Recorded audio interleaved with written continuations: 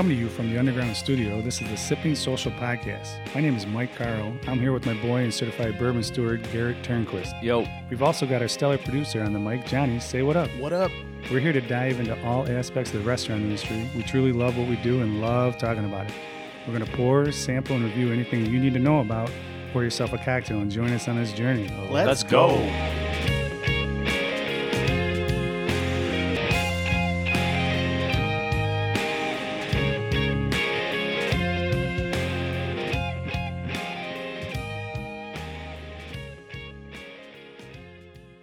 Thanks for joining us. Episode 66 here of the Sipping Social Podcast. Nice and frigid outside on a cold day, and we're in this nice, cozy basement, Johnny's basement. So I'm feeling good. I'm feeling good sitting here with you boys. How we feeling today? I'm feeling good. I got the Christmas lights set up for you guys a little bit early, but they're up. Some good ambiance right there. Nice little vibes here, Christmas vibes. My favorite Garrett? part about this weather is that you could leave your water bottle in the car and it's still cold when you come back and get it. I'm pretty sure you said that last year at the So same cold. time, dude. It's one of the things you look forward to in winter. Oh, yeah. But And then when you get in the car, you're like, I don't want to drink it. It's too cold. yeah, The heat can't keep up if I'm pumping cold water in my belly. But there you go. yeah, We got the holiday season coming up. Everybody be safe during the holiday season, but enjoy it. Let's have a cheers before we get into this awesome podcast. Johnny, what are you sipping on? I am sipping on, I just poured this for myself. It's a Michter's Straight Rye Single Barrel Old Fashioned. Ooh, sounds tasty. Looks good too. Looks Thanks. like a pro made it over there. Yeah, I'm trying. I got a little Phase 3 Rye Lager over here. Shout out to the boys and gals at Phase 3 for making good beer. And Garrett, what are you drinking on over I there? got some water from the car. It's nice and cold. Nice and cold. Cheers, cheers. dude. Awesome. Cheers. Cheers, guys. Let's have some fun. It's a good old fashioned, Johnny. It's delicious, made by me. Perfect. Drinks, good drinks are a little bit different than good food. I feel like good food always tastes better when somebody else makes it. Good drinks taste really, really good when you make it, and that's you know, like so true. you like confirm it that you're like, Yeah. I made a good cocktail. Yeah, it tastes really good. Before we get into anything, we got to thank our last guest, episode 65, Ian Sturzman from Ross and Squibb Distillery in Indiana, and we had a good time with that dude, didn't we? That guy was awesome. He was a lot of fun. I thought he was one of the more dynamic guests we've had on. I don't know if he was just maybe like a lot younger than most of the guests that we've had on.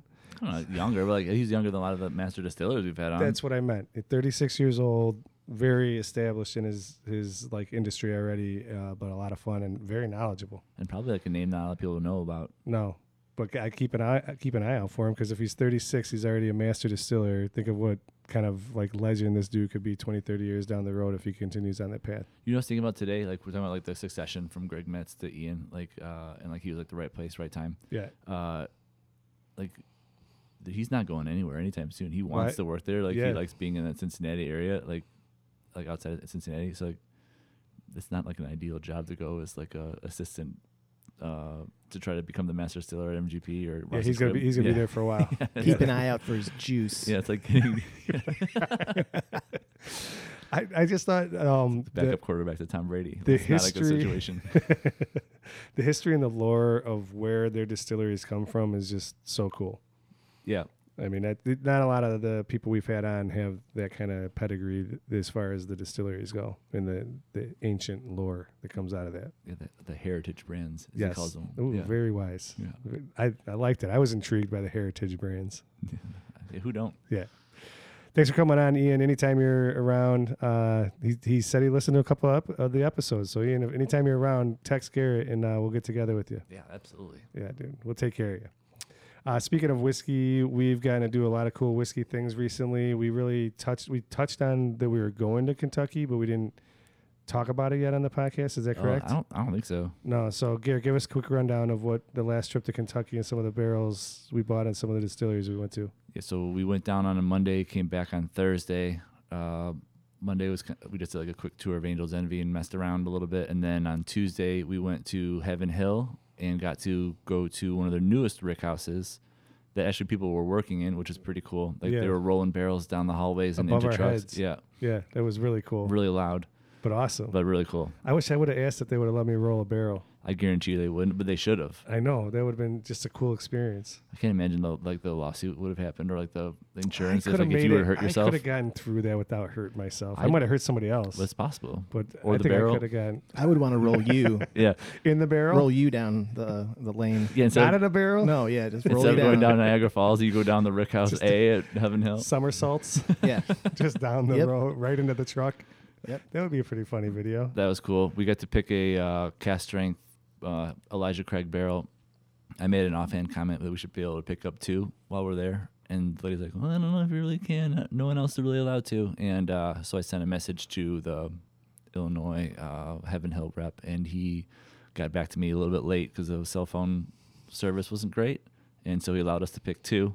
Thankfully, Nosy Garrett was sampling other barrels while we were kind of screwing around after we picked our barrel and tried some other barrels and found one that was really good. So we got 2 barrels while we we're down there, which is Incredible. pretty sweet. We got one at cast strength and one at 94, which is usually one of the ones I gravitate to more. Yeah, on we talked Elijah about Craig. that on the past that you love those single Oh, barrels. those 94 single barrel Elijah Craig's so good. And then we hung out with our lady friends at lady Four friends Roses. is a bad word. Yeah, Yeah. but Our our friends who gal are ladies, pals. our gal pals. Yeah. Yeah. At Four Roses, who we're going to talk about them in a little bit with this pick we're going to talk about, and then we hung out at Michter's for a little bit, and we did a pick at Lux Row. We got an Ezra Brooks cast strength. So if you like the one that Bourbon Belly did before, or like you like the Yellowstone that's out now, it's the same. They're not going to deny it, but it's the same mash bill. So that turned out pretty cool. Got to meet the master distiller there. Yeah, we met him. He was really nice. Yeah, he was. I want to touch on the Four Roses real quick. We're gonna drink, not to jump ahead, but we're gonna drink some Four Roses later, and we're gonna talk about the 2 gals that helped us out, which we've done a little bit in the past. But we just showed up; they were closed, the gate was locked. Security guard comes out. Garrett says, "We have gifts for the gals in the single barrel program." He goes, "Let me call down there, see if they're available." He comes out like 3 minutes later, and like we're just like, "There's no way we're gonna be able to see these gals." No. We're literally just dropping gifts off. He's like, "I got no cell phone service, but you guys know where it's at, right?" And we're like, "Yeah, we've been here before." He goes, "All right, sweet." Gate opens. We just drive onto Four Roses. It's not open to the public. It's not open to anybody.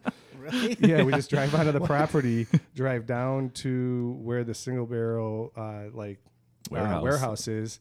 Garrett knocks on a side door, and I think it's Amanda's her name, right? Yeah. Amanda opens the door. She's like, "What are you guys doing?" Well, some other guy came to the door, like, "Who Okay. are you guys?" We're like, "We're looking for Amanda and Mary." Molly? Mary, couldn't remember. And he's like, "Oh yeah, hold on, I'm about to leave, but I'll see if they're around." And she comes about, opens the door, lets us in, gives us all hugs.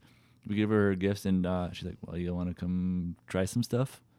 I'm like, so we go Nice. wrangle everyone else out of the car. This is where it gets special, though, because I'm trying to make this as quick as possible without like lingering on this. This is where it gets really special.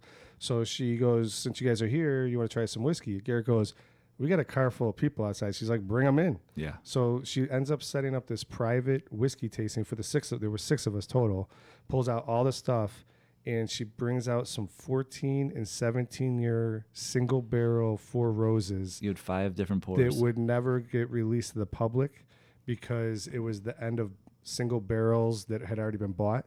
So what and these she were was like saying special ones, like for like auction that for they like auction saved. that Damn. they saved. And I actually asked her, I said, "What's going to happen with this whiskey if you didn't hold it back?" She's like, "I just would have gotten blended in with the Four Roses small batch." She's like, "But this whiskey was so special, I had to hold back samples of all this stuff." So she poured out 5 samples of these 14 to 17-year-old single barrel Four Roses that nobody's ever going to get to drink. That's great. Except for the people who bought the Yeah, barrel. who got the and barrel like, at the they auction. said those auction barrels were going for like $300,000. Like it was a charity fundraiser, but like Yeah, I was really excited. it was really I cool. can hear it in your voice. This is so cool.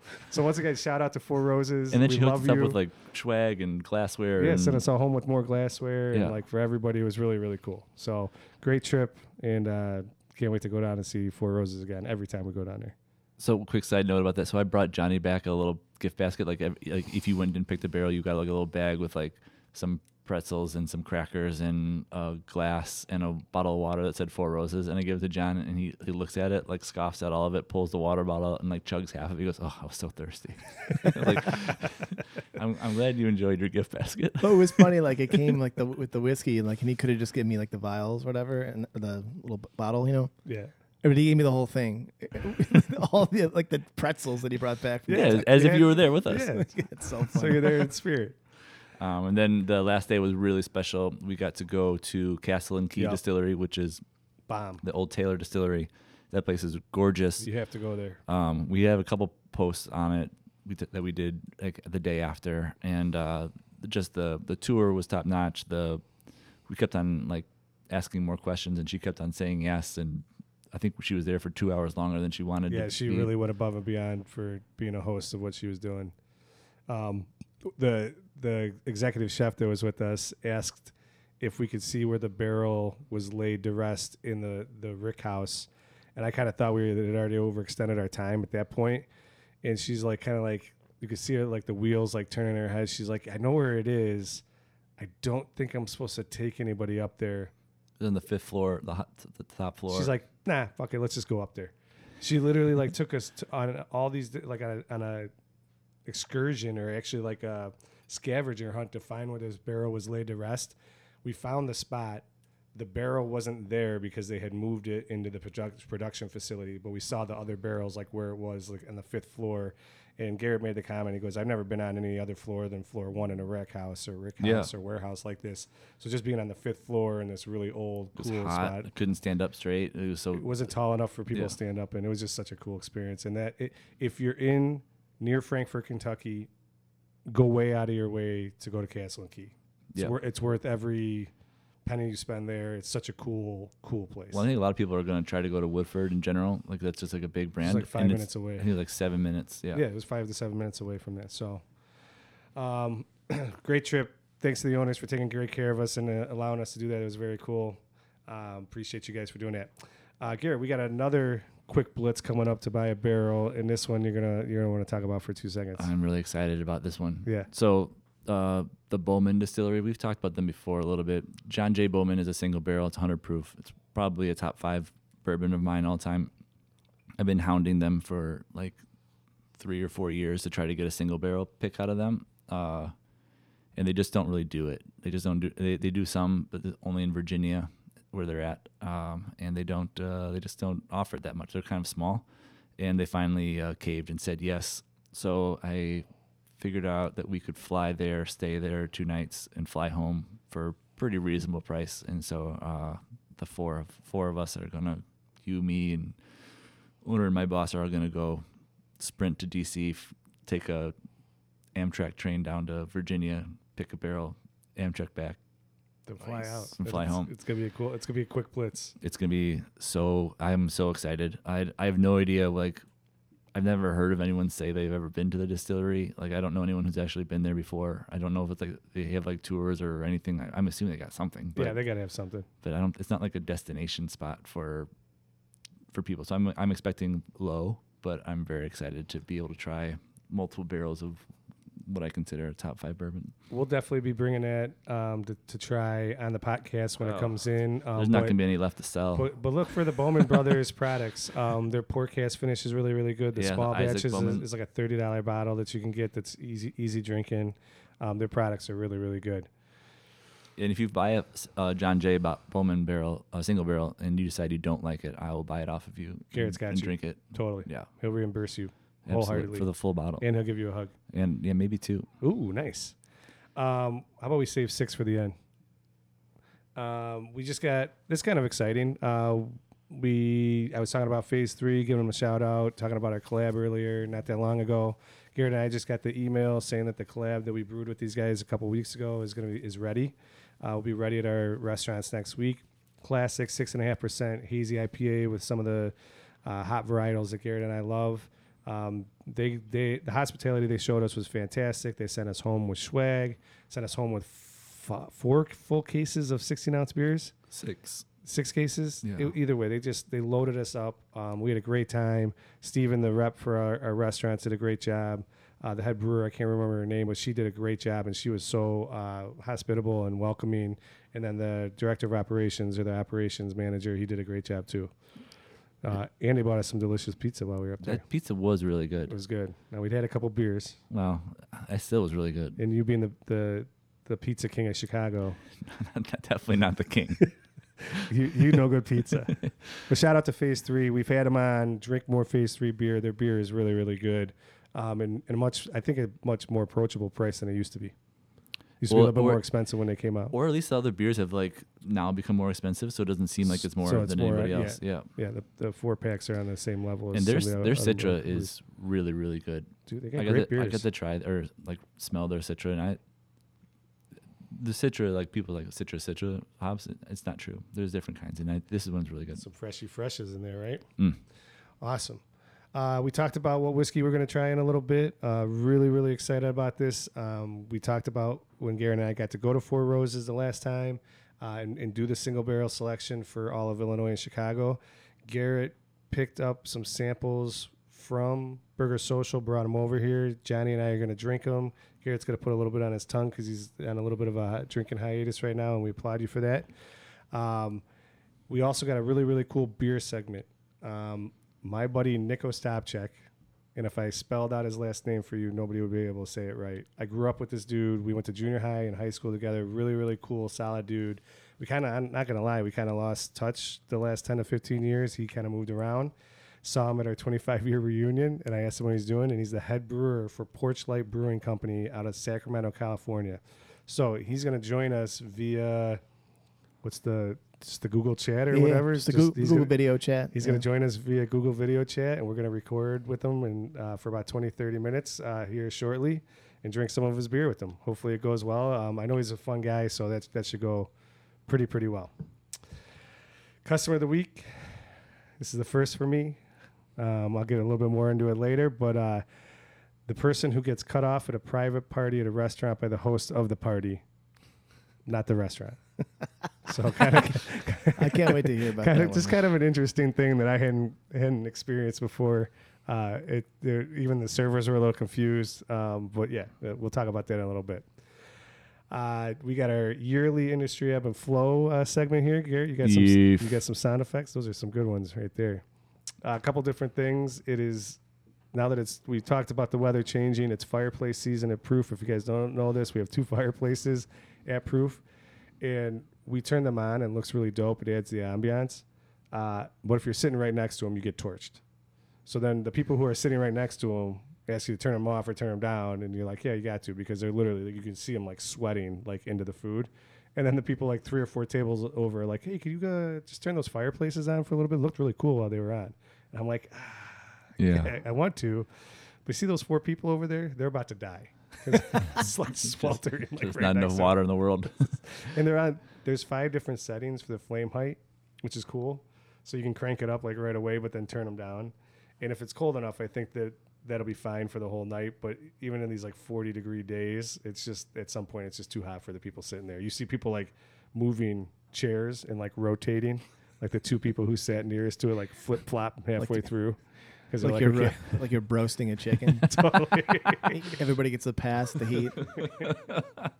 So that's what we're dealing with at Proof right now. What if you had the table and chairs like on like a moving Lazy Susan? Like it just slowly rotated them around, so you weren't always like a pizzazz. Yeah, like you weren't always getting heat. Like sometimes you would, but you wouldn't have to get up that way. Yeah, I'll look into it. There are rotating rooms in restaurants. Yeah, so why can't they do like a rotating table? For sure. We can definitely do it. Yeah, we can definitely do that.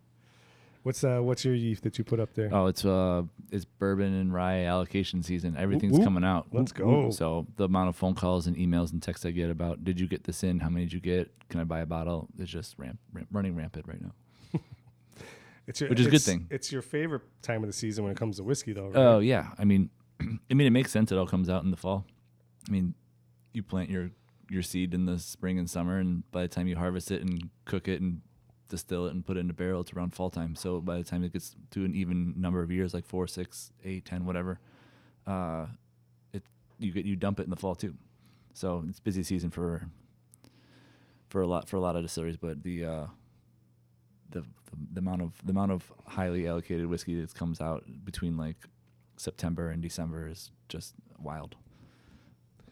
keeping on top of it is a full-time job. Yeah, and now that there's so many more distilleries that are doing specialty releases than there was 5-10 years ago. Yeah. Now you got a lot more options as far as that stuff goes. Yeah, they call them LTOs, the limited time offers. Yeah, They're just flooding the market right now. so if you see those at MSRP, there's lots of them out there. We're not going to just name a bunch off. We've talked probably about most of them on this, but a cool one that just got released in Illinois was the Four Roses 135th edition. Yeah. That's like impossible to get. They only Yeah. like the one barrel, right? No, it's Is it a blend? Yeah, it's a couple, but they base on how much bottles go to each state based off the state's total sales in Four Roses. So Illinois is actually down this year compared to 2022. In the pecking order. Yeah, well, no, like down from the year before. So really? I think Missouri ended up getting more bottles, and Wisconsin got a couple more than Illinois. So That's crazy how that works. I would be shocked. I would be shocked to hear if there was more than 100 bottles came to Illinois. All right. Well, I just saw that that's a cool bottle. If you come across one of those for MSRP, buy it for me, and I'll buy it off you. And then give you some of the whiskey. Yeah, I'll buy it off you, and I'll give you a 2-ounce sample back. Sweet. Should we do the whiskey tasting now, and then we'll hook it up with my boy Nick? Yeah, sounds good. All right. We definitely talked about Garrett and I going down there to do this at Four Roses. I'm going to say this on the podcast. This is one of the most proud things that I've been a part of with our restaurant group, and I owe it all to Garrett because he invited me to go with him. He could have easily gone by himself or brought somebody else. He asked me to go with. It was bomb ass. It's so freaking cool. I am so proud of these whiskeys because in my mind, they're ours. So Four Roses single barrel products, like just their normal single barrel, is 50 proof, 100 100 proof, 50% alcohol by volume. These are more elevated, and we got to try 10 barrels. They were all 105 to I think 118. Yeah, something like that. That was like the range as far as they have the 10 different proof mash goes. bills, so we had to try each mash bill. Yeah, At cast strength, straight from the like thieving it from the barrel. it was awesome. Yeah, it's pretty neat. So these are the two we picked out. One got to go to Chicago. One went to Illinois. One barrel went to Chicago. One barrel goes to all of suburbs. Illinois, the suburbs of Chicago. Chicago. They actually don't go much further south than like Orland Park, I think. Sweet. Garrett, which one of these should we start off with? Let's start with the city one. Okay, cool. Let's go from. So this one is all right. So Four Roses does a cool thing where their recipes, they have 10 different recipes, like Garrett just said. This is an OESF that is 10 years and 9 months old, 54.1% alcohol by volume, which is right in the sweet spot. If that's 108, then you're talking about 105 to 118, like kind of in the middle. This is a low rye, and when we were down there, Amanda asked me, she's like, "Do you like low rise or high rise?" And I was like, I don't really know what that means. She's like, "It's okay." I was like, "Okay, cool." I was like, "I just really know like what I like, and I do like spicier bourbon." She's like, "So you probably like high rise?" I'm like, "Okay." So, Garrett, give us a quick difference between low rye and high rye bourbon. So corn has to be the main ingredient for bourbon, right? So then we should talk a little bit with Ian about low rye and high rye. The second ingredient in bourbon in general, especially if you're talking about a rye bourbon, is that the second ingredient is rye, and the third ingredient can be whatever you want. Generally, it's malted barley. So high rye bourbon would be a higher percentage of rye compared to a bourbon that you also make that's a lower percentage of rye. So in these cases, I think do you have the percentage of rye that they put in? They didn't. I think it's like 33%. Yeah. Mash bill E is 20% rye, and mash bill B is 35% rye. Right. So this OESF, which is the low rye, has 20% rye. Yeah, so 35% rye. So this one has 20 what? 20%. Yeah, so 20% of this rye. So it's probably 70 corn, 20% rye, 10 malted barley. It goes 20%, 5%, and then 75 corn. There we go. Then 20 and 5. Probably should have looked at that before we started recording. That's all right. That's how we like to fact check stuff. This is data on the fly. Yeah. And we did pretty good with that. It's taken us a lot longer to come up with it's good we just didn't throw numbers out there. You're actually looking at the actual numbers. Yeah. Looking at them right here. We're not just making this shit up. No, yeah, we're trying to, do this right. Absolutely. So we got the Chicago. This is the OESF 54.1. So it's on premise only. It only goes to restaurants. So if you're looking, you can't go out and buy this, but you could come to one of our restaurants and try it. And what's a pour that's going in social? I think they're 15. I think we made them 20. Yeah, 20. $20 worth every penny. And I'm going to get some sound effects when Garrett pours this out of the vial. It's nice.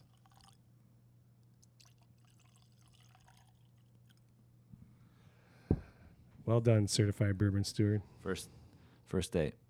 Yes. First day since the last time. Since Ian. I would like to note that we have about an inch in our glasses, and Garrett has a eye drop full. So I decided after our last podcast that I just needed to hit the reset button real quick. So I haven't had anything to drink since the 8th of December, Nice, of November. Dude. That doesn't mean that I'm done forever. Right. I'll be back on it on the 5th when we go to Washington D.C. Yeah. But just needed to.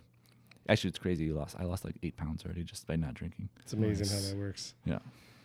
All right, cheers, boys. Here's to the Chicago single barrel release from Four Roses.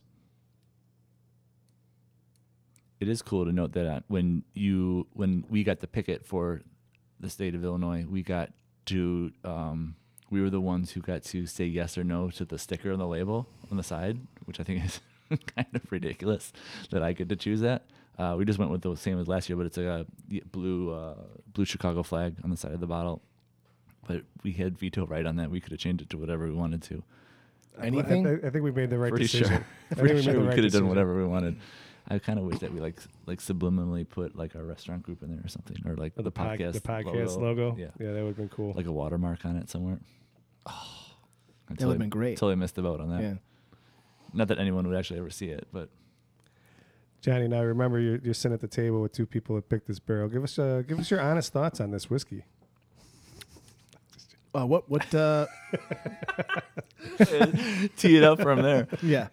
Tell me how much you love it. 54.1%. It's a low rye, so higher in corn content. I love it. I think it's great. I think you don't get that much burn on your throat with this. Yeah, it's smooth. Even being at, what is it, 100 and 108. 108? Yeah. Really smooth. I love it. I think with the in my notes I get a lot of so I brought my original notebook from that day, which I never do. I'm proud of myself for planning ahead with that. I'll pat myself on the back all night regarding this. Thank you. I get a lot of I got a lot of vanilla notes, and that still stays true. I get a lot of vanilla, a lot of butterscotch, just really easy drinking bourbon that's kind of got that classic corn forward flavors and what their barrels provide for us. Yeah, you get that nice little cheek burn, not burn, but cheek warmthness. Yeah, in the back, but you don't feel anything in the throat. Garrett, how was your little sip? It was so good. Did it just bring you back to just heaven? I mean, as far as like 40 more. I think you're absolutely right on the vanilla notes. The vanilla notes are very prominent on that. A lot of caramel. I think that you're absolutely it warms your body without giving you any burnt. Yeah, exactly. Which I think is, I hope that sounds like it's a good whiskey if that's a descriptor. Sounds like a great whiskey. You ready to compare it to the next one? Yeah, for sure. The next one's a little bit more of a big boy, so you're gonna just want to down the hatch on that. Gonna want to warm it up. Big boy. Yeah, the next one is the high rye. So we said 35% rye. About a year younger though, 9 years, 8 months at 116 proof. OBSO is the name for it, or the mash bill. Did I get the year right on those? What was that? That was I think I got the years backwards. All right, so the first one was a 9 whatever. year, No one's fact checking. Just go with it. Go with it. All right, perfect. No one knows. All right. Well, this next one is definitely an OBSO. They're about 10 years each. Yeah, they're about 10 years each for sure. Finish that up, Johnny, so we can put more in there. So I tried these side by side at Social. It was really cool to have literally a half shot of each of them and set them next to each other. My quick analysis was that the Chicago one I felt tasted better and was smoother, but the Illinois one and the Chicago one stayed consistent, but the Illinois one got better and better with each sip and just seemed more complex to me. And I think that's where the high rye comes into play and when it comes to spiciness for the bourbons that I like. So cheers. This is the Illinois one. It's for the suburbs. For the suburbs of Chicago. So this is the one that when she started thieving the samples out, she started doing it pretty quick while she was talking to us. And we're like, wait, can we do it? We wanted to be like as hands-on as possible. And she did the first two really quick. And then I thieved this one and I immediately was like, all right, well, I thieved this one. It's got to be the best one, which is stupid. But, and then I think we fell in love with it pretty quickly. Yeah. The one that you thieved out, all three of us said was fantastic. Yeah. I think mine, the guy that I thieved out got X-Nate, which I was okay with. Yeah, number 4. I think it was number 8, but I don't know, dude. We had 10 cask strength bourbons. Let's do it up again. Too bad we didn't bring all the leftover pours back home. She wouldn't let us. We're chugging. I know. I would like to make a little mental note here when we're talking about this whiskey that Garrett poured a little bit more of this one into his glass. This must be the one that he likes more out of the two.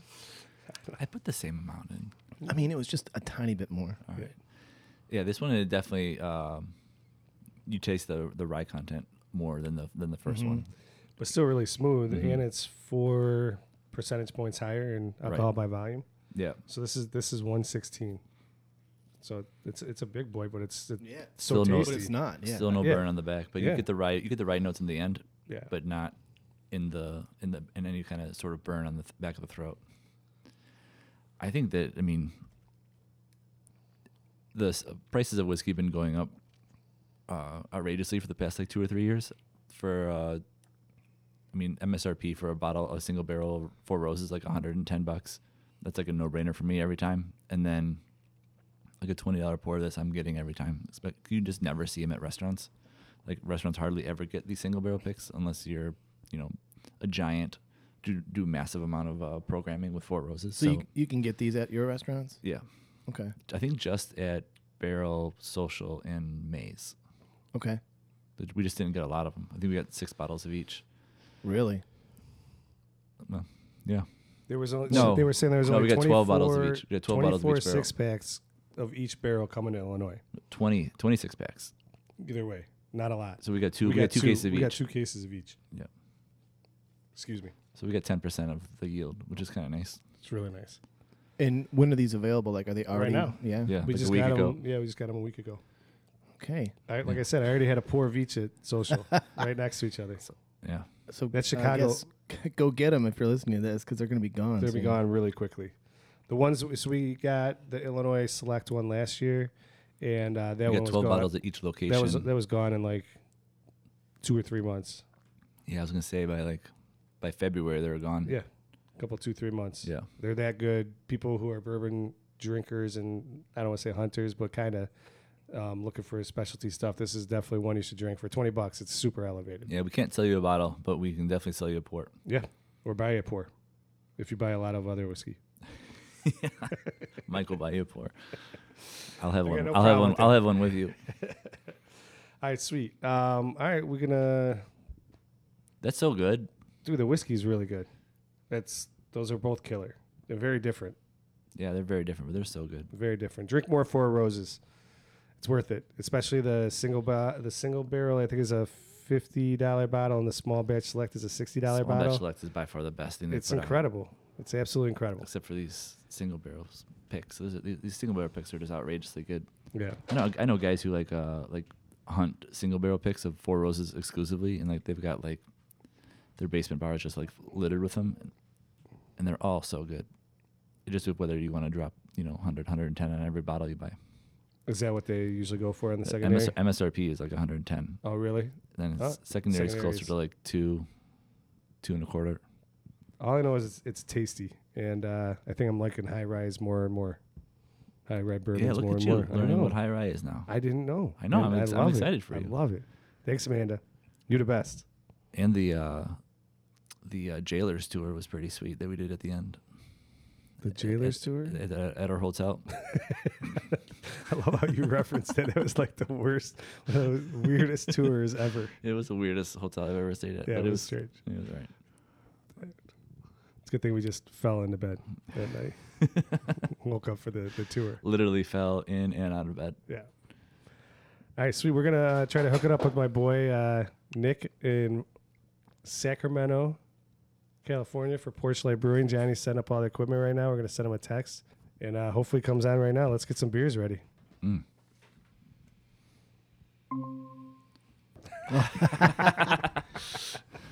Yo, What's up, my guy?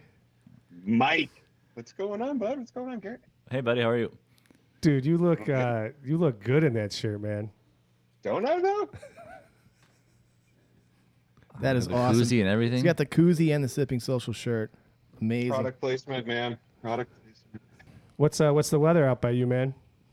60s, man. It's getting chilly out there. Dude, shut up. 22 and snowy over here, bro. I believe it. Every now and then, Weather Channel still shows me what's going on back there. And yeah, it was 70 here on Thanksgiving. It got the coldest today is like it gets down to 31, 32. Barely ever freezes. Kind of happened early this year, but it definitely. I was like, I'm grateful. Yeah, no doubt. Yeah. We are we live here, Johnny? Yeah, we're good. All right, sweet. Nick, I'm just going to introduce you, and then we're just going to jump into it and get it cracking.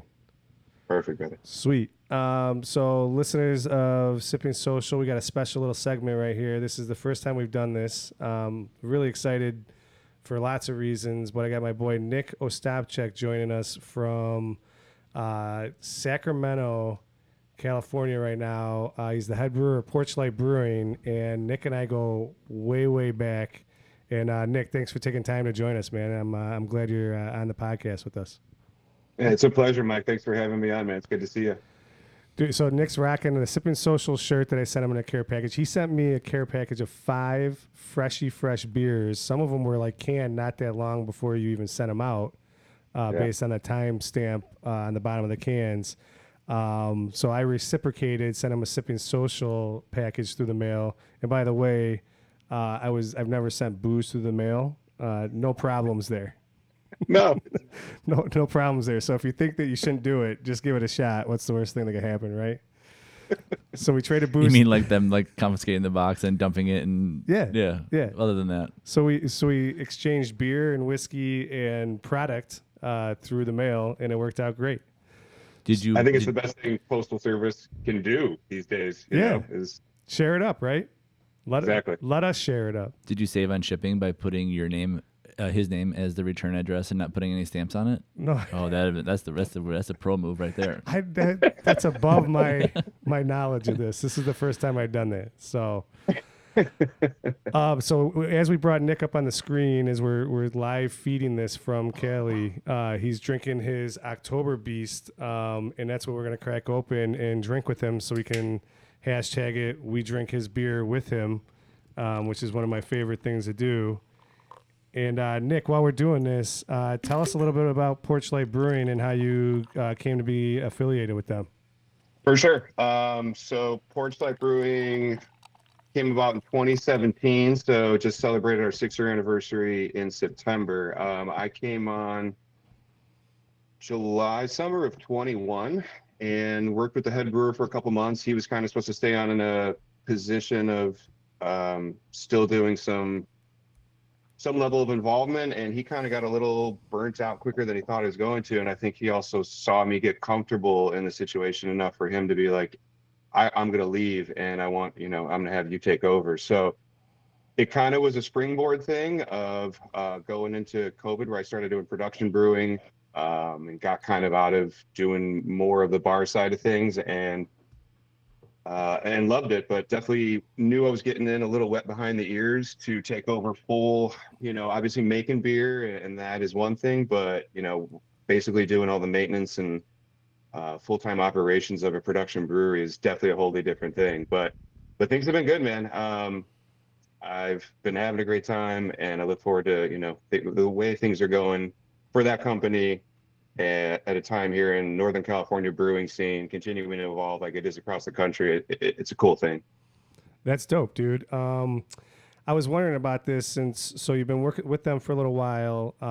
When you stepped into that position, were these beers that you guys had already established, or some of these beers that we're about to drink, are these your creations, as you came on board? Sure. No, great question. It great was question, Mike. definitely, these are all Nick O's. Oh, nice. So when I came on, that was also part of a little bit of the drama, if you will, between kind of the passing guard, was that he was not really going to be leaving his legacies behind, which is too bad because he made some really good beer. But at least I definitely walked into a portfolio that I knew was from, nice traditional lagers and pilsners, some contemporary gozas or fruited sours, or kind of like some of the things that, one of the sours I sent over to you, like he had things that were in my wheelhouse that I knew could come in and say like, all right, we can, get our staple West Coast, get our hazy, get our lager pilsner game going, get our sours out, and just went from there. But everything, it was carte blanche essentially when I came in. How long is that transition? Like you make any of his beer. How long did it take for you to get all your own beer on the shelf or on the tap handles before you could start? I don't know. Like, did you have to dump all of his beer when he left? No, it wasn't that. It was more amicable, or at least amicable. Yeah, for sure. It's possibly like, screw you guys, I'm taking all my beer with me. Well, there was actually, so it was in the summer, which here, we get 120-degree summers in a brew house that isn't ambient temperature controlled. So we have a heck of a battle with things. So we did actually have our glycol chiller break. We had to dump 2 beers, and all of this happened as he was just kind of like, "You're good." And so we ran through his beers, and basically I came up with some stuff that, we didn't immediately start putting in the cans and putting out on shelves and stuff. It was just like, let me get this dialed in. Let me get some of these things on this system in this, this setting, so that we're not just shooting ourselves in the foot, putting something out there that we're like, what happened to all your old beers? So we ran through basically what we had for distribution as well as for the tap room, and just started basically working my beers in where they were fit. Obviously things like hoppy beers were immediately stuff that we needed to start plugging away, which was cool. We just started with that. And then over the years, things have kind of just set themselves of what the core beers have become in that 2.5 years now. So nice, man. That seems like a fun transition. For lots of reasons, mainly because you get to kind of hit the reset button and do what you are passionate about and what you love to do. Did you find through that process that there was a certain style that like called your name a little bit more, or you felt like you had kind of honed in a little bit more than some of the other styles? Sure. I would, part of it definitely was fun. But it was also certainly a bit of, here you go. Can you nail all these on your own? And some beers that I thought were going to be right up my, hey, I can get this out of, some darker beers, some porters were coming in a little bit high on pH, things that were just a little bit off about them. But lagers, pilsners, I'd say, are definitely up there as far as, it's a time game, as far as you got to obviously be patient with your tanks and, making sure that you're not killing too much tank space by just lager and stuff, which I try to do a more traditional, 2 months and change. But I'd say that, I'm still changing up some of the ways that we do some of our hoppy beers for sure, as there's, across, again, the nation, the evolving of West Coast IPAs after kind of the haze craze, and how those have changed from being malty and a little more piney and bitter and being a little bit more softer and kind of backed off a little bit like some hazies have been. But so those things, everything keeps me on my toes for sure. But, if I could run a lager house and maybe just do barrel aging things, that would probably be like, I'm happy now, but that would be fantastic. That's dope, man. Since you said lager house, we're looking at your Porch Daddy Pilsner. Did you name that? Yes, sir. That sounds like I could hear it coming out of your mouth, even like in high school. Porch Daddy Pilsner. It just sounds like something you would name, man. It's so cool. Yeah. It was already kind of on one of those that was on the board, and the summer that we put it out, which has kind of become one of our core pilsners, or our core pilsner, we went swimming at this little swimming hole up kind of towards Tahoe up the mountain a little bit. And there was a bunch of kids out there, and this one kid kept calling me River Daddy. And I have no idea why. I'd never met the kid. I actually ended up seeing him a couple times subsequently out at that same swim hole, but he came to be known as the River Kid because he was just always there, and I don't think he had a River Daddy, but it kind of made... Trying to get adopted. Yeah, I know. I was going to say, I kind of, next time I came on, I was just like, hey, River Kid, River Daddy's here. Don't worry. Just be careful over there. I brought you your lunch. Yeah. But yeah, I mean, obviously most of, since I've come in, I'll admit, other than like bringing a fresh style or things of beers, we kind of brought a fresh ethos even of just from our labels to the names of keeping things like trying to be fun, trying to be relaxed. Something that you can see on a shelf too, it stands out a little bit. It's not super graphic design. They're more kind of like illustrative art, and I like it. It kind of, we care about what goes in the can, but obviously in tough markets, as everything is these days, you got to kind of do your own thing. That's a great point. One of the questions I have down on our Google Doc is, what are some of the things that you guys do in an uber competitive industry to kind of stay ahead of the competition, especially in California, being a microbrewery? I mean, clearly there's a shit ton of really good beer in California. Yeah, no, absolutely. I mean, you've got a definitive resurgence of some breweries coming out of the Bay right now, like San Francisco and Oakland, some here in Sacramento, that have kind of pinned into kind of what I was talking about before about making like that West Coast hazy combination, or even just because the trend out here certainly hit different because, even in the Midwest, when I was in Chicago and Michigan in 2017, we left, like the haze thing was really starting to pick up, but it wasn't quite there. And so it took a while here for it to catch kind of a rhythm. So we really, when I came in, we had, like I said, a pretty set thing going as far as doing some sours, lagers, pilsners, IPAs, some barrel-aged stouts and sours. We, at this point, really, since I kind of jumped onto a ship, I'm just trying to keep it on that course as solidly as possible. That's great, man. And fit into what things that I like to do, which are a lot of the stuff that I sent you. That's sweet, dude. I'll tell you what, this Porch Daddy is super refreshing, man. Yeah. Really good. You could be my Porch Daddy whenever you want. Garrett will be the River Kid. You could be the Porch Daddy. I'm sorry. See you in the river this summer, Garrett. Fine. I enjoyed the Marzan, but this Porch Daddy is delightful, dude. It's hitting home right now for sure. It's, I mean, other than just enjoying making them. I like the idea of this, amber lagers, things that I know I can put on a shelf and let them sit there for a period of time. And if we have to, if we're doing, because we are doing bigger batches of those, and sleep well knowing that it's not sitting on a shelf somewhere in a gas station for 2 or 3 months or something at the back of a cooler.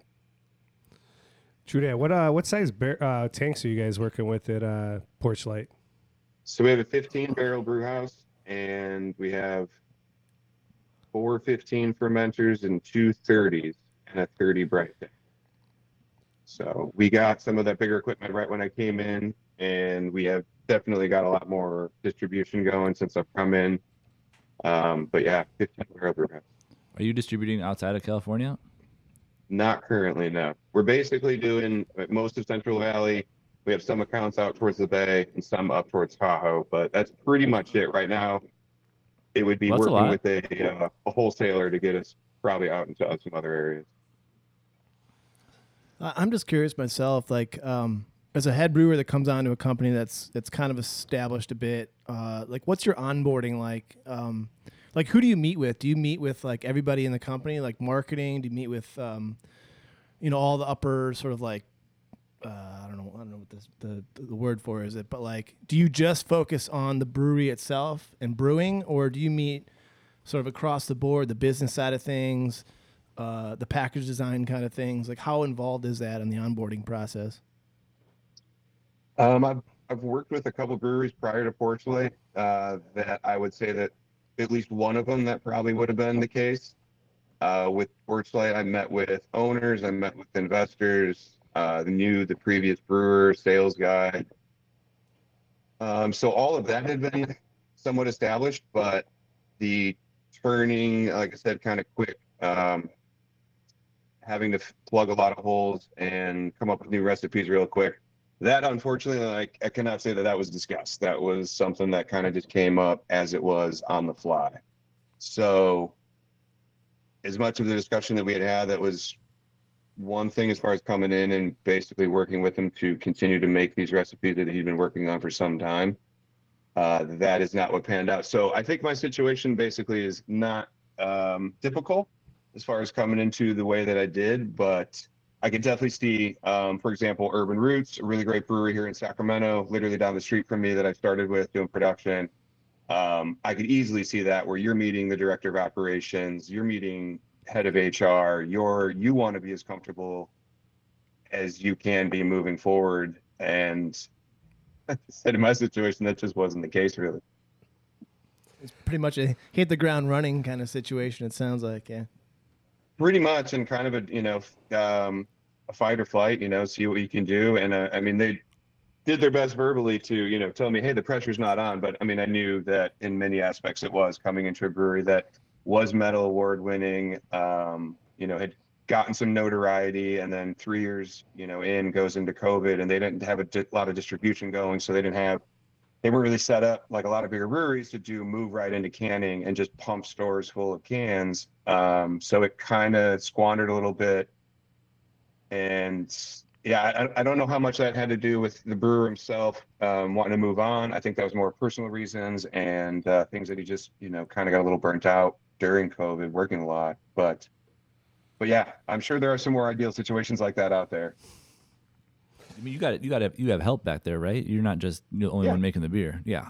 Oh yeah. No, I have an assistant brewer that helps part to full time, and some other people that can hop back there that are in the tap room, that if I need something done, that they can go back and change the temperature on a tank or take a gravity or something. Is that hard to find brewers in California? I feel like there's like 1,000 breweries, and if you wanted to be a brewer, it's pretty easy to find a job, or do you find that it's hard to find people for yourself? I would say it's kind of right in between. I mean, you can find a lot of people that are interested. Yeah. And then there's the jump to finding people that know what they're doing quite well. I feel that. And which becomes obviously just a different conversation, which hopefully is something that kind of was where we were at when I came in, as far as more of an organic, having someone come in to do more of a co-brewing or head brewer, lead brewer, however you stack it, to where you're basically splitting, but that anything is accomplishable between those two people. So there's a lot of positions that open up time to time because people do move around quite a bit in the production thing out here. Wine production is obviously a huge part of California business, so you do get people that will flip-flop between beer and wine even too. But kind of finding, the right piece to the puzzle when you are a smaller brewery can be tricky for sure.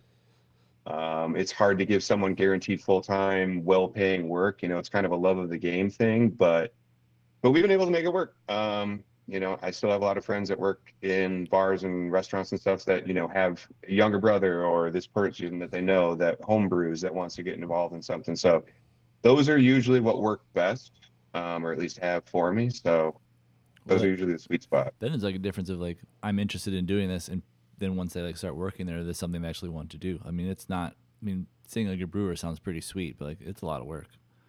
It's totally, it's not a guarantee. They might come in, and hopefully that does pan out quicker than longer, as far as, me assessing it or them just feeling it. But there's a lot of things that people that I had success with, people that have worked in trades to some degree, not necessarily being a plumber, even though that's a lot of part of it, but just kind of a respect for safety first while we're working around a lot of, really hot acidic waters and different chemicals and a lot of things at time. It's just like, you can tell people to be careful, but obviously them understanding it makes a big difference.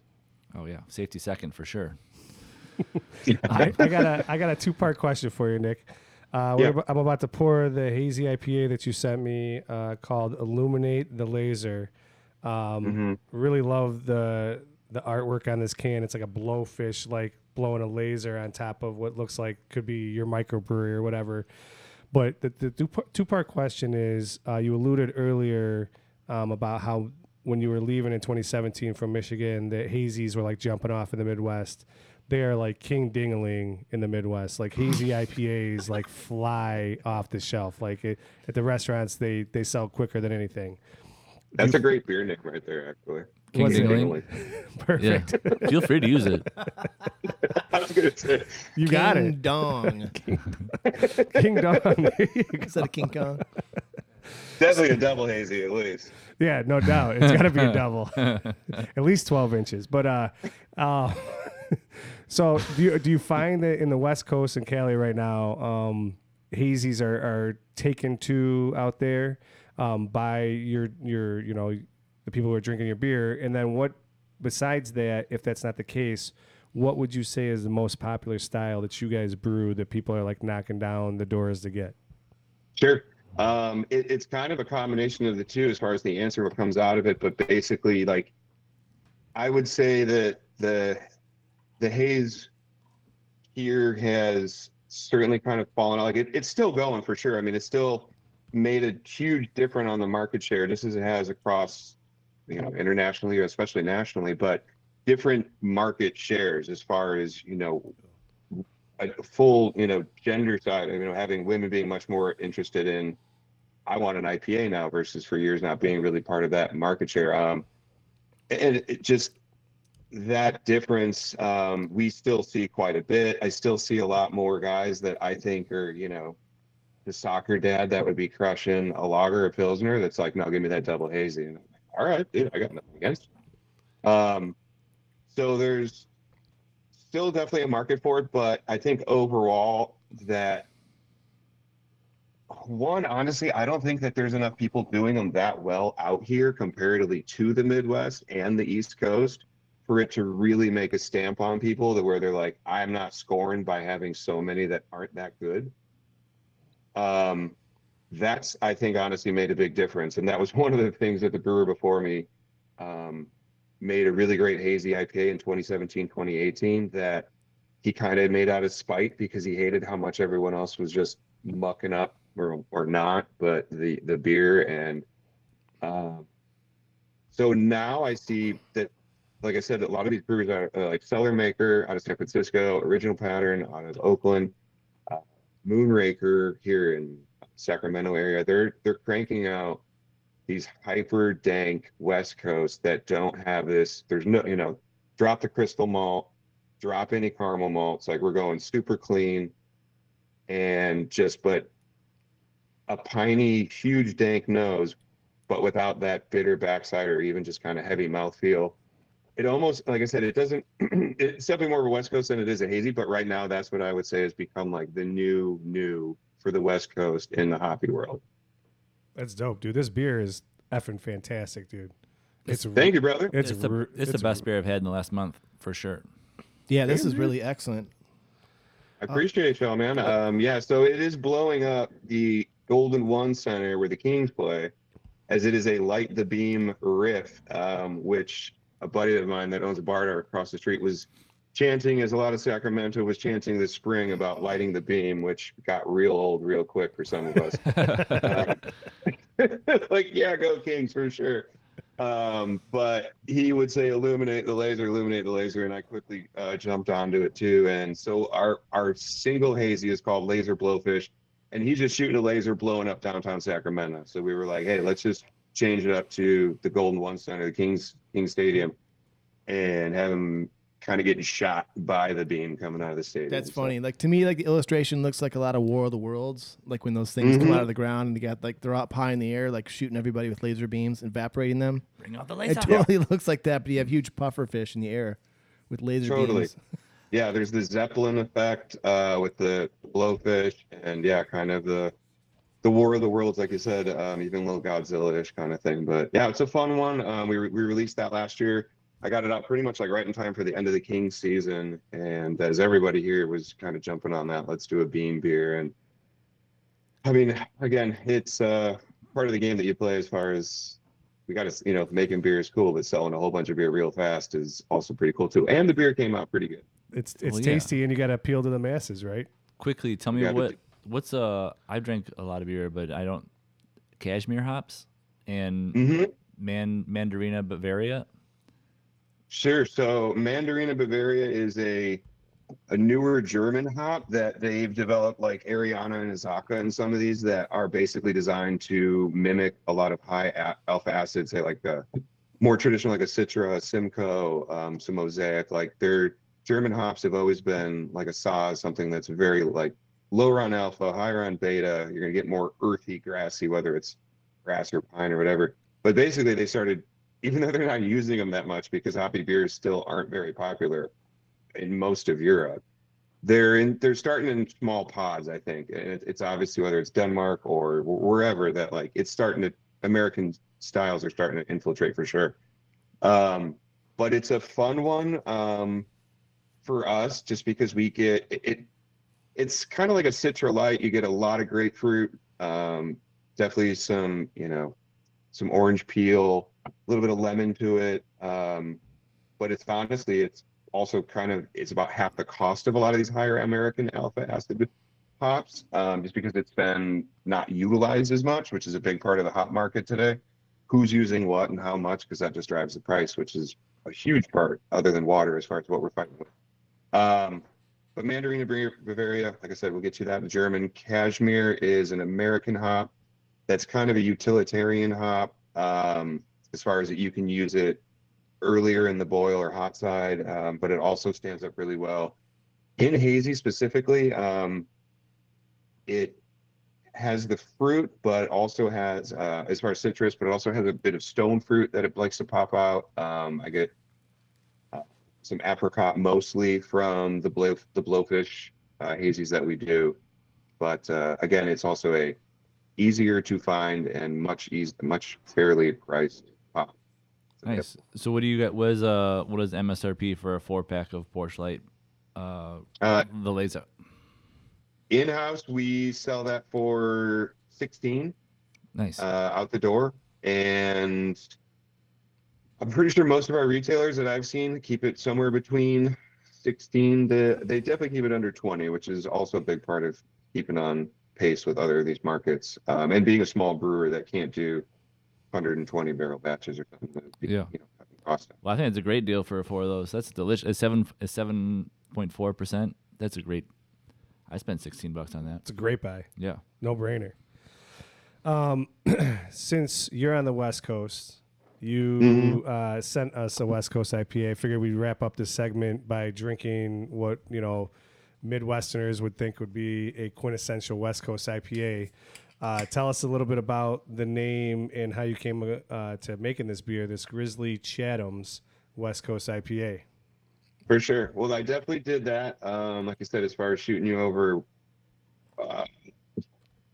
probably a prototypical or kind of what I guess, Midwest would still think of. I wish that, we'll follow it up with another one that I'm working on right now. There's definitely a new school West Coast, but that one is definitely more along the lines of what you think of with not as malty as a Sierra Nevada, but of that ilk.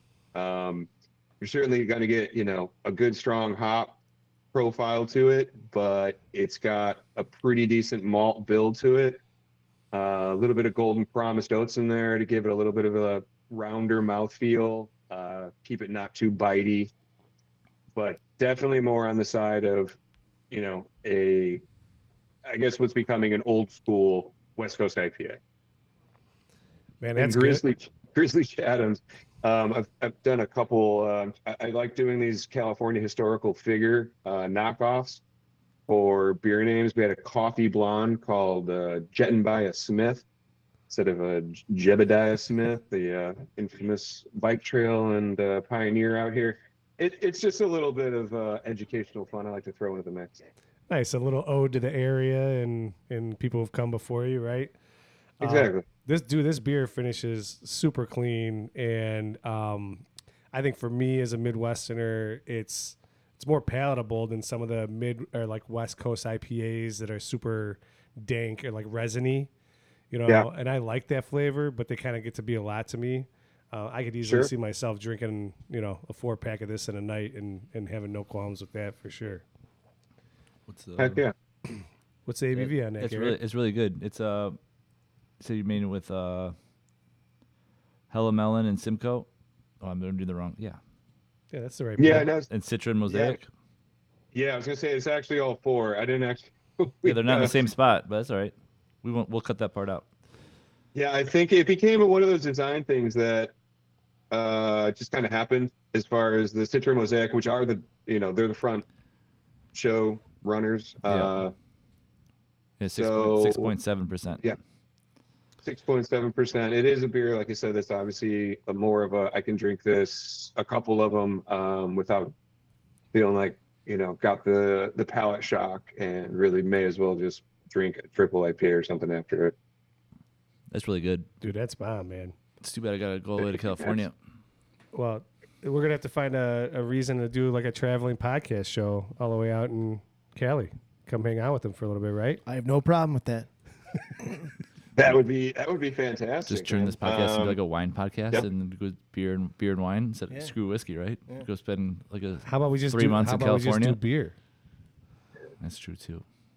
Nick, Beer's pretty good. I mean, you got obviously wine, but there's a bunch of distillers that are starting to do some decent stuff out here. all right. What have you collabed with anybody in Illinois as far as microbreweries go? No, we haven't. My buddy Johnny, who's a R&D brewer at Goose Island, we've talked about doing a couple things. I mean, obviously Goose, I don't think they would really care or get involved, but it would be more of just homies helping homies and doing kind of thing. But he's talking about coming out here maybe this winter, and we would throw something down. I would imagine you guys have seen like the Lost Palate line with Goose. There's Lost Palate is like one of the hazy IPAs that they came out with about 1.5 years ago or 2, and then another one, a double hazy IPA. But he came out with those. They're both 100% proceeds go to Lyric Cancer Research at Northwestern Memorial, and they're good beers. But anyway, other than that, no. I know there's a handful of new things going on for sure in your hood, the suburbs of Chicago with their breweries. I mean, it's crazy. Killer right now. What I'm going to propose is the next time you're coming back, let's set up a meet and greet with some of the microbreweries that we know around here, and if something comes out of it, maybe we could do Porchlight, Sipping Social, and whatever X microbrewery, and we just do a little collab and do it up and shake some hands and sign some babies and drink some whiskey. Dude, I'm totally down. That'd be great. Shake a baby. Shaking babies and I didn't say anything about. I said sign some babies. I said sign some No, babies. you kept it clean. Got to keep it clean.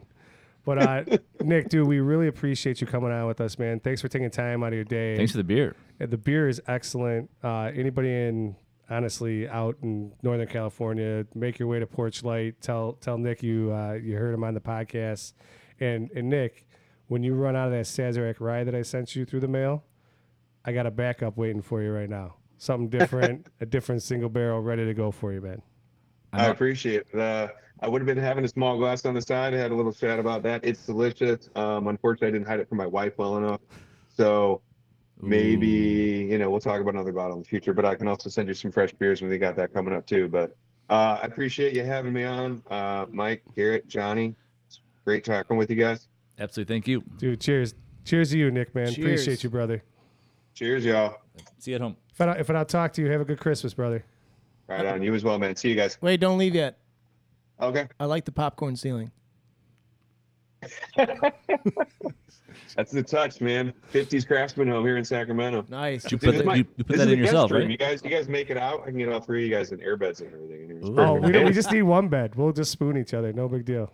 We're I got an comfortable. idea. Dude, better that way. Thanks, Nice and warm. thanks a lot, brother, dude. I really appreciate you, man. Absolutely. Likewise. Thanks for having me on, man. Cheers. All right, cheers, brother. Later, Nick. And we're back. And we're back. Thanks to Nick my boy Nick from Porchlight Brewing out of Sacramento, California.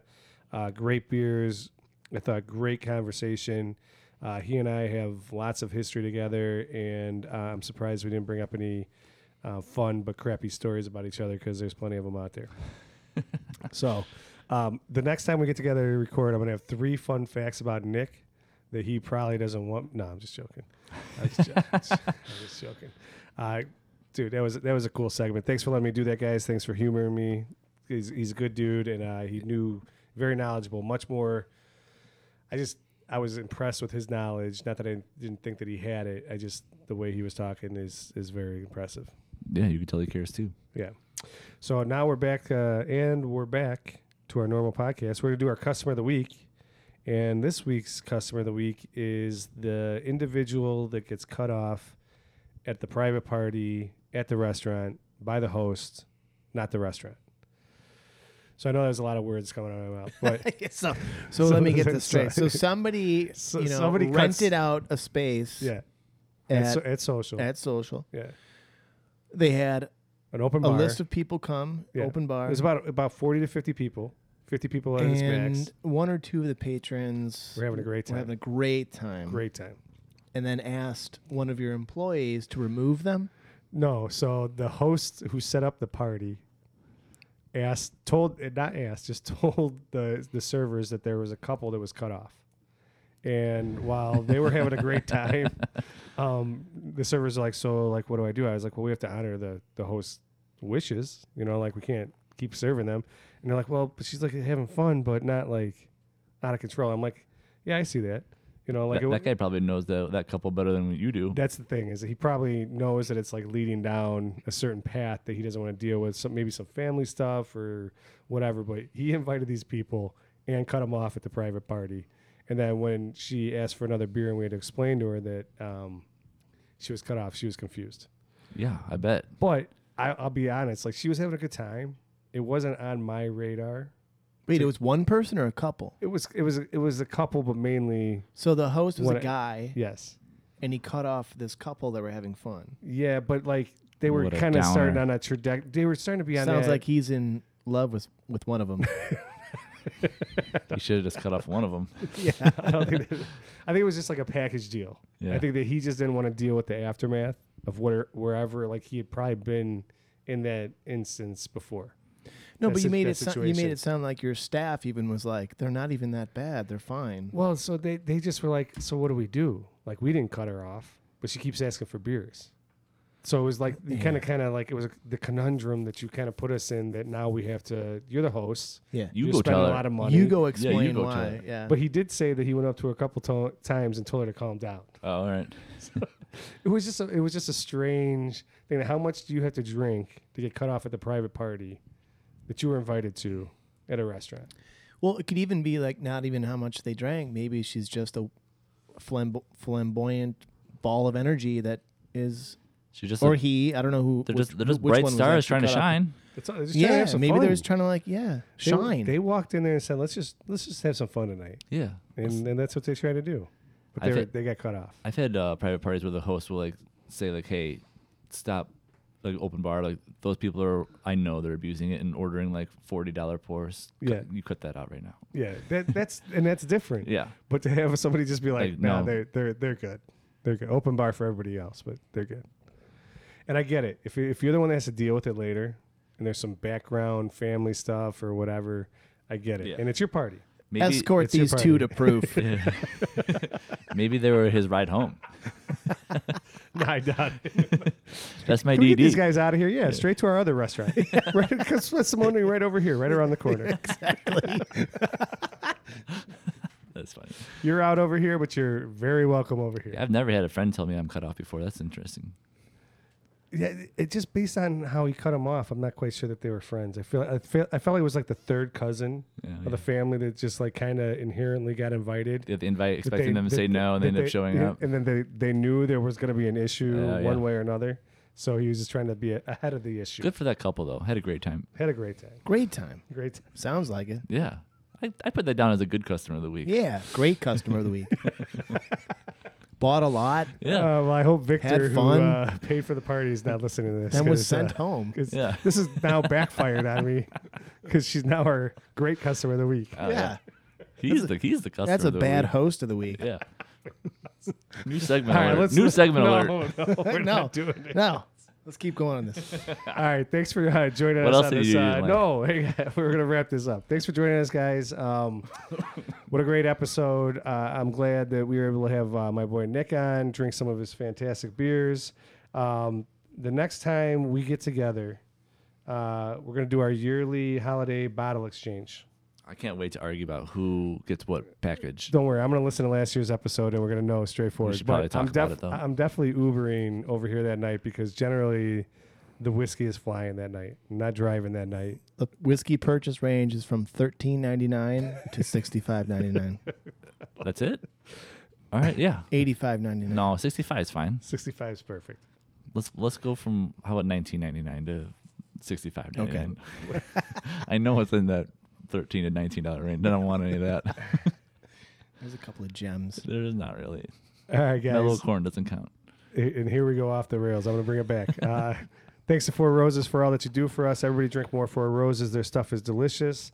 Everybody take care of your bartenders for the holidays. Always take care of your bartenders, but the holidays coming up, they're going to need some money for when it's slow in January and February, so throw them a couple extra bucks.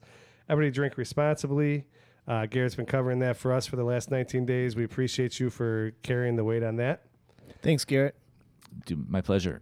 And the next time we get together, we'll also be recapping the year 2023 and talking about what to expect for Sipping Social in the year 2024. Johnny, you want to release the date for our live show number 4? I have no idea when it is, but it's in a few months. A month or so. Boy. 1 month. So he's agreed to this. The producer has agreed to this. We got Tuesday, January 30th. I thought we were doing February. We're doing January? Are you being serious? No. We have no idea what we're doing being here at the serious? Sipping Social. So Bar. January, yeah. Tuesday, January 30th, the last Tuesday in January, right? Yeah. Tuesday, January 30th, live show, 50 tickets available, on sale right now. 2 of the 3 sponsors have been set up. One of them's, no, absolutely, both of them are bangers. They're fantastic. And then we're working on the 3rd sponsor, which is also going to be a banger. And if $50 anyone's- ahead. $50. All of our listeners, you guys are going to have first dibs to it. People who have been to the previous episodes, live shows, they're going to have first dibs on it. These tickets are going to go quick because dry January ends about January 18th. So you're really going to want to be prying for Tuesday the 30th. Well, if anyone's like, no, I'm going the whole month. Well, it's just that's the last day. So It's pretty much the last day. yeah. So we set it up with that. You do dry January, Yeah. and then you drink all of January on January 30th with us. Just to make Yeah. up. Just to make up. for it, right? Yeah. So it's perfect. It's going to be money. So if you Talk guys about want a podcast tickets, I'm going to Uber to. yeah, Yeah. we're definitely Uber into that one. If you guys want tickets, message myself, message Garrett, text us, hit us up on the social medias. We would love to get you guys some tickets. Like I said, they're gonna go quick. It always sells out. We always have a great time, and the guests or us are always bangers. We'll passing out some Sipping Social merch as well. Ooh, the merch is coming. Just giving it out. Just giving it away. It's part of the It's part of the deal. it's part of the deal. Johnny, you got anything else to wrap us up with? No, you guys look light and bright tonight. I think you guys are amazing people, and I'm really glad I get to do this with you guys. John? It's been a couple of weeks since we've gotten to do this, and I really appreciate it. I agree with you. Everything you just said, Johnny. Listeners, be good to each other. Drink responsibly. Be cool. Be Garrett. Love We you. love you. Love you. Wait, did you say be cool, be Garrett? Love you guys. See you at home.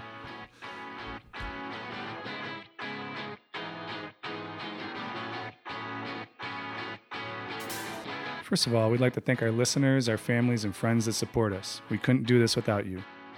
Subscribe to us on iTunes and Spotify. Follow us on Instagram and Facebook. Tell your friends about us. Big thanks to our producer, Johnny, in the Underground Studio. Also, a shout out to Johnny Perona and Davenport Ed. That's the rockin' music you're hearing in the background. Thanks again, and we look forward to the next cocktail with you. Seems like the cat has had my tongue for days. 'Cause lately I can't say what I need to say. Garrett looks good in that flannel on TV. Slimming. Garrett always looks good on TV. Whenever you're on like WGN or His shirt's just dripping off of him. WGN or Is this better for you? CBS too, right? You're on CBS. Yeah, I'm Just WGN. The morning show, right? With Kathy and Kathy and Hoda. Hoda.